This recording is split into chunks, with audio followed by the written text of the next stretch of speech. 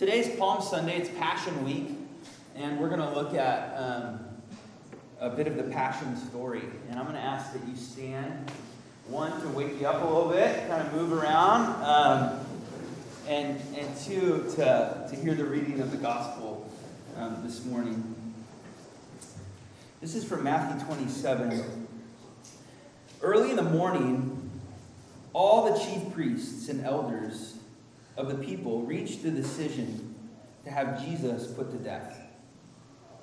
They bound him, led him away, and turned him over to Pilate, the governor.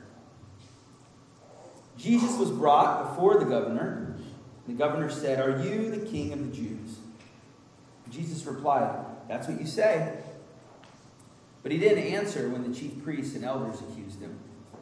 Then Pilate said, "Don't you hear the testimony they bring against you?" But he didn't answer, not even a single word. So the governor was greatly amazed. It was customary during the festival for the governor to release to the crowd one prisoner, whomever they might choose. At that time, there was a well-known prisoner named Jesus Barabbas. When the crowd had come together, Pilate asked them, "Who would you like me to release to you? Jesus Barabbas or Jesus who is called Christ?" He knew that the leaders of the people had handed him over because of jealousy. While he was serving as judge, his wife sent this message to him: "Leave that righteous man alone. I've suffered much today in a dream because of him." But the chief priests and the elders persuaded the crowds to ask for Barabbas and kill Jesus. The governor said, "Which of the two do you want me to release to you?" "Barabbas," they replied. Pilate said, "Then what should I do with Jesus, who is called Christ?" They all said, "Crucify him." But he said, "Why? What wrong has he done?" They shouted even louder, "Crucify him." Pilate saw that he was getting nowhere and that a riot was starting, so he took water and washed his hands in front of the crowd. "I'm innocent of this man's blood," he said. "It's your problem."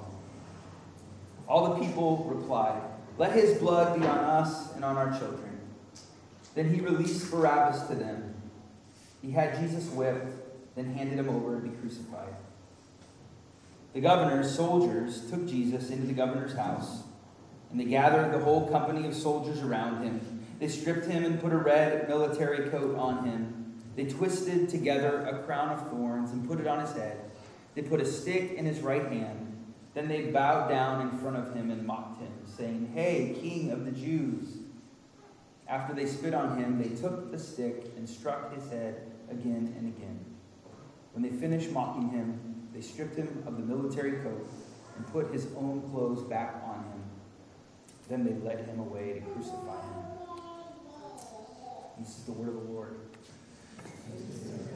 God, by your Spirit, may the words of my mouth, the meditations of our hearts, as we explore this passage and the gospel in Matthew, may they be pleasing unto you. Open our hearts and minds to your Spirit among us through your word. Amen. Amen. This is quite a story. Enough for a few people to get up and just leave, it looks like. I don't blame you.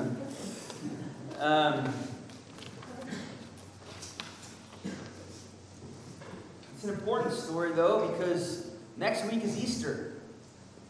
And we're going to celebrate Easter. We're going to have people baptized, and we're going to worship, and we're going to sing.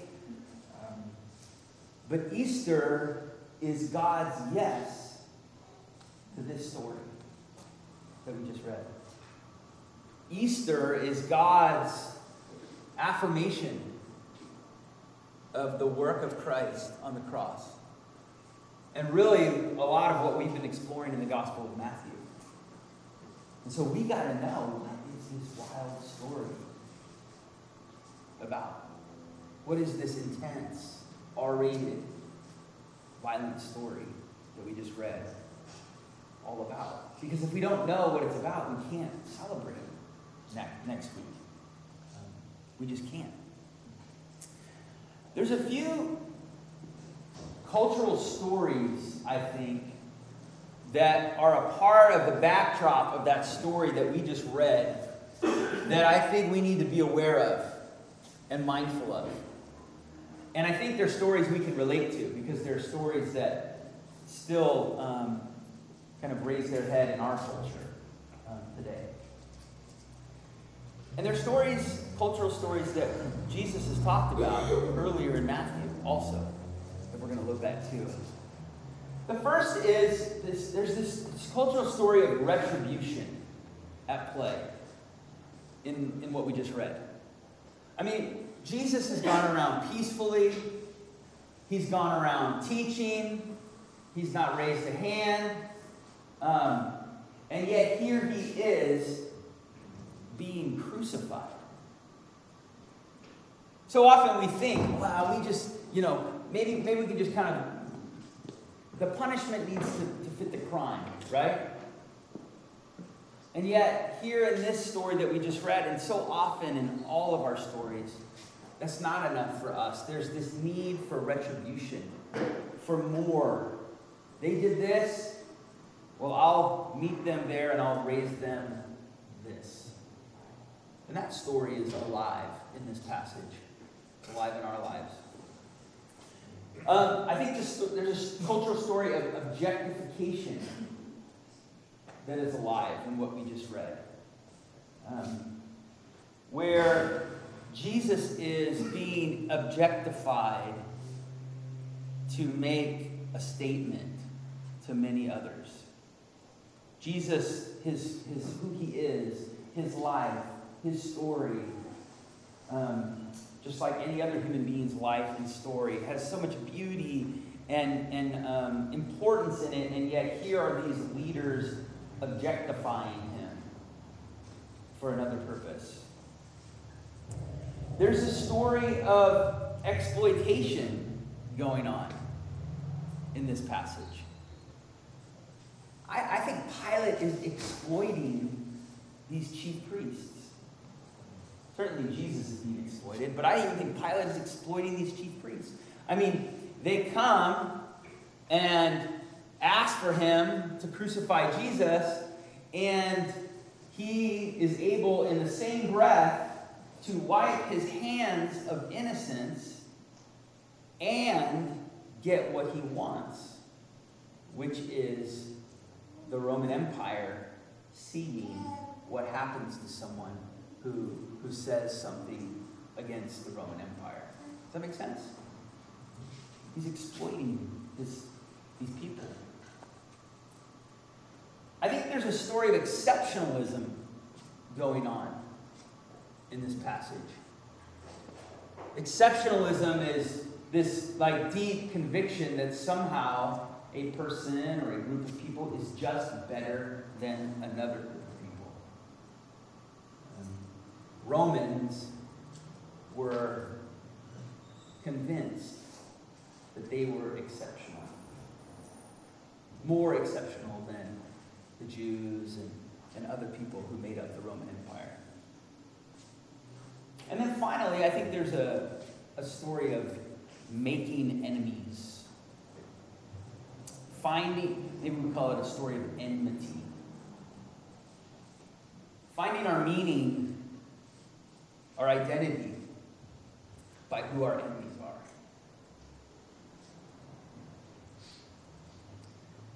And Jesus is living, demonstrating in this story what it is to live a different way.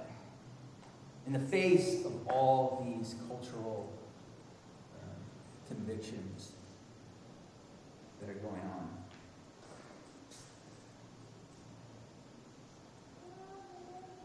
We've seen these stories before. These cultural narratives. Jesus has taught at them before. Craig looked at a passage with us in Matthew around these. Sonia looked at the remainder of them. They're laid out in Matthew 5 as like these antitheses where Jesus says to the people on the mountain who are following him, "You have heard that it was said, but I say to you, ...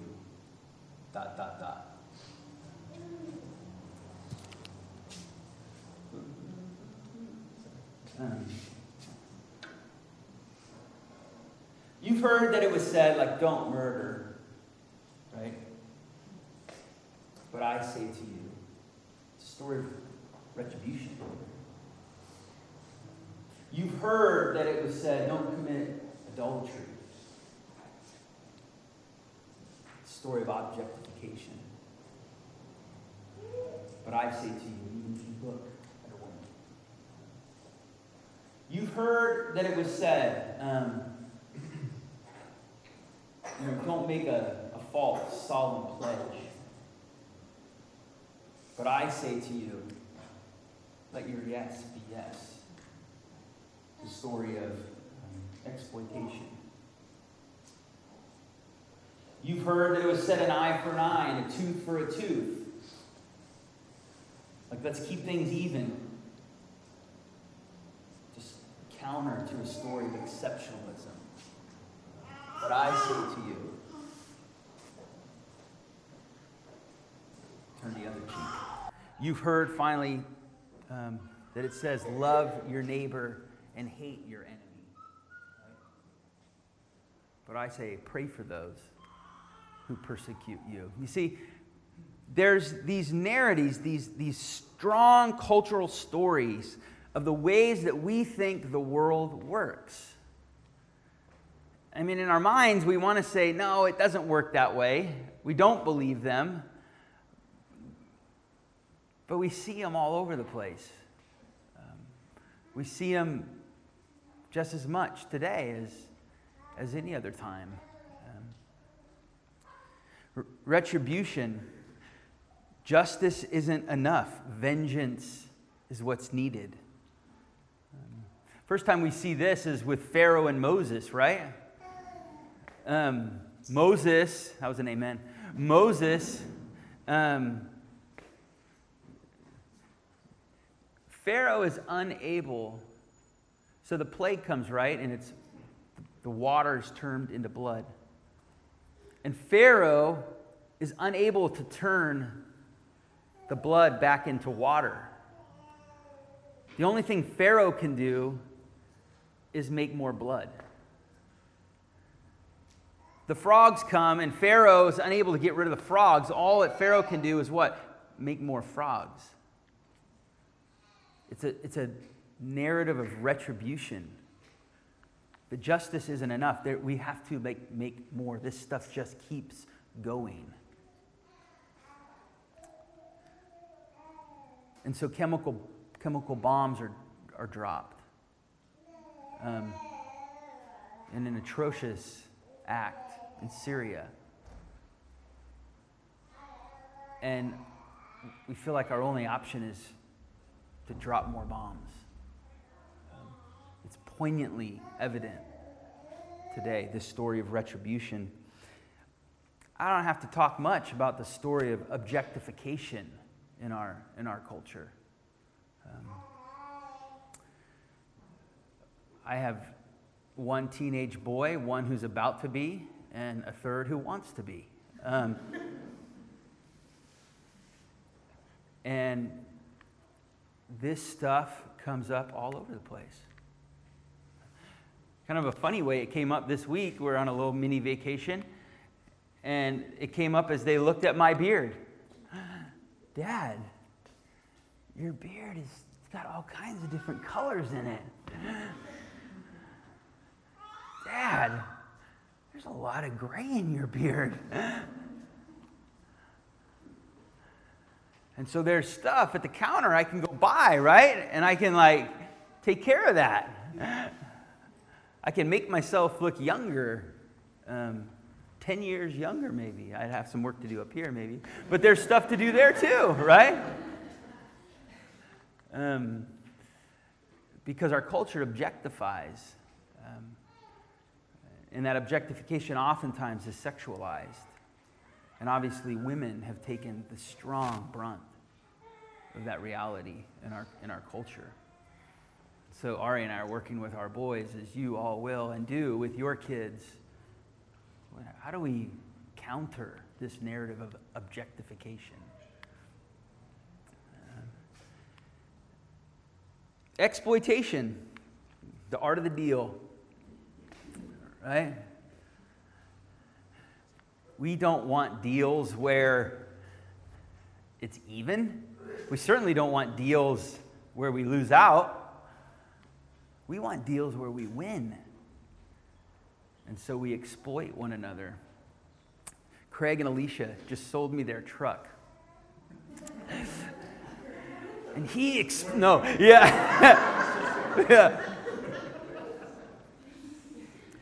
And we sat in their living room, and we literally, correct me if I'm wrong, Craig, we felt these stories as we talked about how to do this.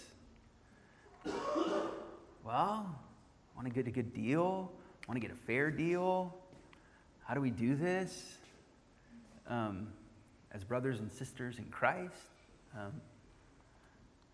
Gave him a check. He gave me the pink slip.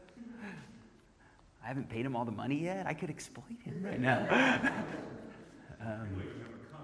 We don't have anything. Really sad. I think it's great. Yeah. We're trying to let our yes be yes and our no be no.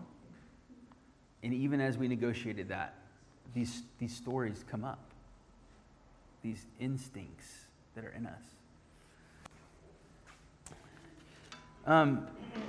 Exceptionalism.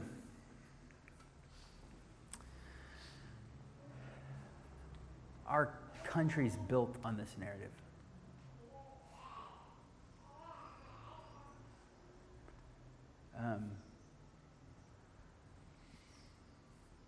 Largely, it started that there was an exceptional race. Many of us are a part of that race. There's still a strong narrative that we live in an exceptional country.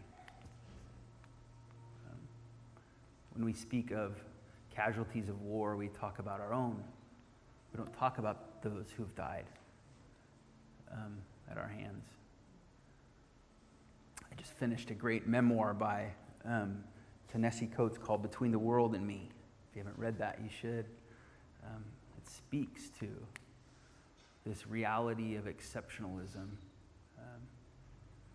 around our national identity.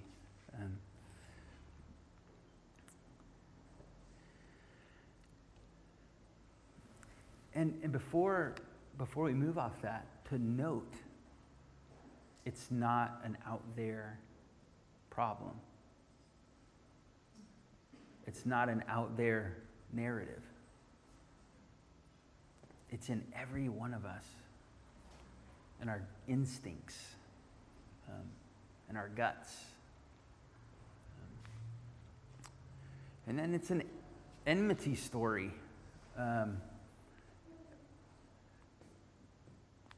We're shaped by, our kind of closest groups, our family, kind of sectioned off from everybody else, our friends, our friend group, who a lot of times are the same age as us and look like us and think like us, kind of understood. With other people in a different spot, but what that so quickly becomes is that we're not just formed by kind of who we are, but by who we're not, and they become our enemies. And so, the Torah wonderfully sees all these stories and gives hey, you know what? If we give into these stories, we're going to all die. We're going to all just be destroyed. So let's not murder. I like that rule. It's a good rule. We need to limit these stories. Let's not objectify, so let's not commit adultery. Okay, good idea. Let's not do that. So we don't objectify people outside of relationship. Let's not exploit one another. So let's make some pledges and let's make some oaths and let's agree on this. These are good things. It curbs our instinct towards exploitation. Let's not live in a world where we think others are more exceptional than others. So, okay, an eye for an eye, no matter what, a tooth for a tooth. Like, let's curb this a little bit. Let's be fair. Enmity, let's love our family. Good idea. Love your neighbors. Good. Love your fellow church members. Good. That's good. And then Jesus comes along and he gives these teachings that name the story, that emphasize the cycle that those stories lead to, and offers a different way.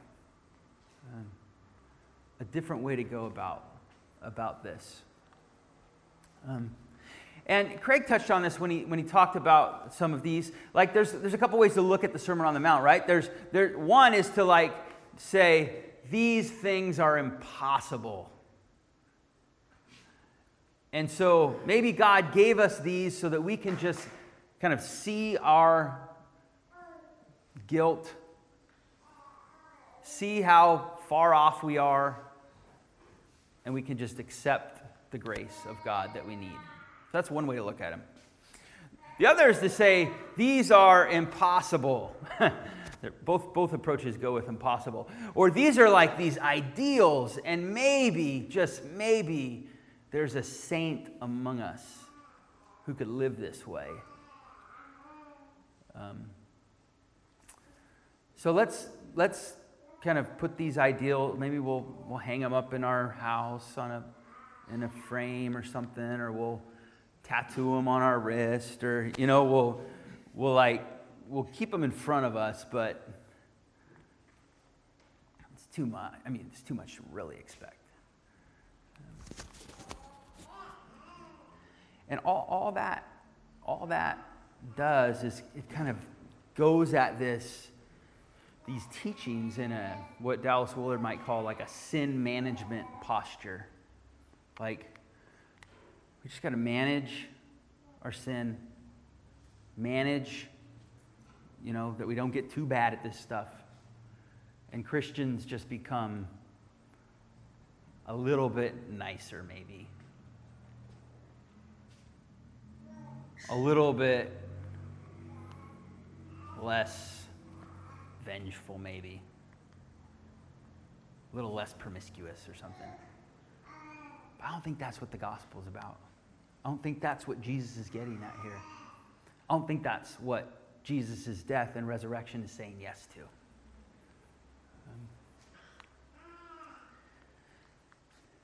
At the end of all these teachings, Jesus says, therefore, just as your heavenly Father is complete in showing love to everyone, so also you must be complete. Like, to think that these are just these ideals out there is to ignore what Jesus says at the very end. Just as your heavenly Father is complete in showing love to everyone, so you too must be complete. And Jesus, in the Passion story that I read, demonstrates so much of what he's just taught. These crazy, challenging, but livable initiatives that he gets at. Let's look at a couple of them. Kurt, come here. Your eye, I just have to invite you up here for this. I wasn't going to, but it's too perfect. Is Austin yes! Oh, it's so good. Alan's here. Alan's chin is split open. Alan's chin is split open? So it went, and it wasn't like a shove, like I don't like you shove. It was like I want to get the rebound shove. And it was a shove, and then the chin went right here. And the chin split open, and like probably should have got stitches. So you should see the other guy. Come to basketball if you want on a Thursday night. So Jesus says, you've heard that it was said an eye for an eye, a tooth for a tooth. If people slap you on the right cheek, what do most people are right-handed, not everybody. I got lefties in my family, but most people. For me to get Kurt's right cheek, I got to come this way, right? And it wouldn't do that. It would be painful, right? It's this dismissive hit. It's this exceptionalism. Like, oh, blah. It's a disrespect. And Jesus says, hey, if they do that to you, turn the other cheek also. So if he did that, Kurt did that to me, now what? That's a little awkward, right? All of a sudden, I'm here. The only thing I can do is this. And immediately in that moment, what has been demonstrated is the violent cycle that Jesus is trying to expose. If we want to be followers of Christ, thank you. If a Roman soldier says, hey, give me your coat, give all of it. Give him your cloak too. You're talking to people who this was their blanket. This was what covered them. And if you think about these times, like nakedness was especially awkward, not for the naked one. Think of like Noah, right, and his 3 sons. They were like ashamed, right? Like, Dad, too much naked, right? Give it all to them if they ask for it. Expose this cultural story that's affecting us all. If they say, hey, carry my, 1 mile, that's all they could ask for because they were exceptional. Jesus says, go to. Demonstrate that there's a different story. And it's a story of a God who has complete love for everyone. It's not a story of exceptionalism. It's not a story of enmity. It's not a story of exploitation and objectification. It's a story of complete love for everyone.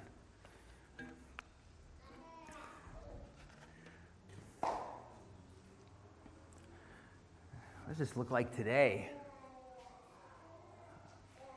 I've told this story before, but it's such a great story of Shane Claiborne being in one of his homes that he lived in, Philadelphia. Fight breaks out in the neighborhood. What do? There's 2 people fighting. Do you punch one? Do you get involved? What do you do? What's the creative way to stop this vengeance right in your face? As the story goes, he and some of his housemates had for this purpose taken up juggling. And so he ran out of the house and began to juggle right in front of this fight that was going on. It's very hard to fight, I would imagine, when there's someone juggling right next to you.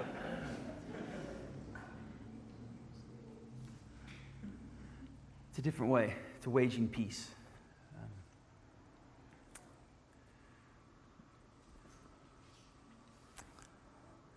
Jesus was entering into this new story in radical, radical ways. And so these narratives that we still deal with today, they reared their head in this passion story as this one lived a different narrative.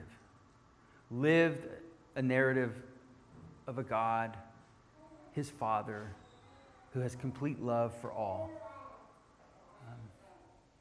And who calls his followers to do the same. We have a tendency to kind of go at this a couple different ways.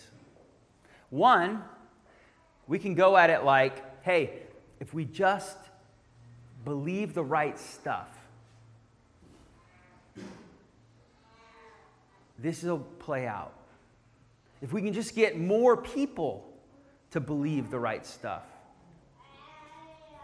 this will play out. The other way we can go at this is, hey, if we just plan it and create systems and governments and processes, the right ones, we do justice, we get the right immigration work going, and with the right immigration council going, like this will just happen.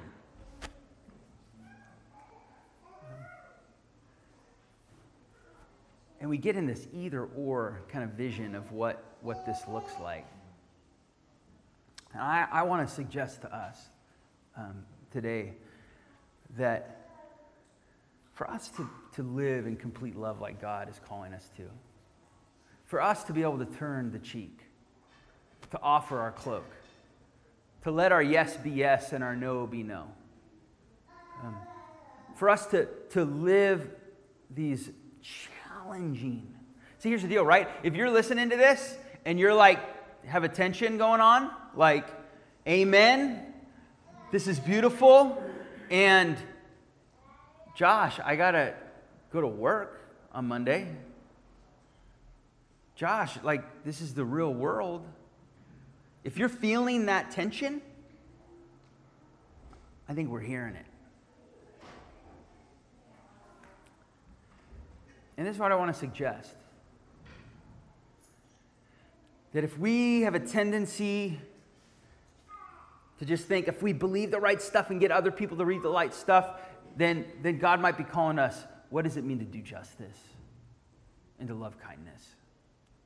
And if we have a tendency to think, hey, if we just do justice and work our butt off at it and love kindness, I think maybe God might be inviting us, what does it mean to walk humbly? Not just humbly, but humbly with God. To open ourselves up to the power of God's Spirit that we've sung about and given testament to even this morning. I think that's what's going on in the Passion story. Jesus is opening himself up to this crazy different vision of life than these stories that are so evident even today. The kids, I think, are lining up.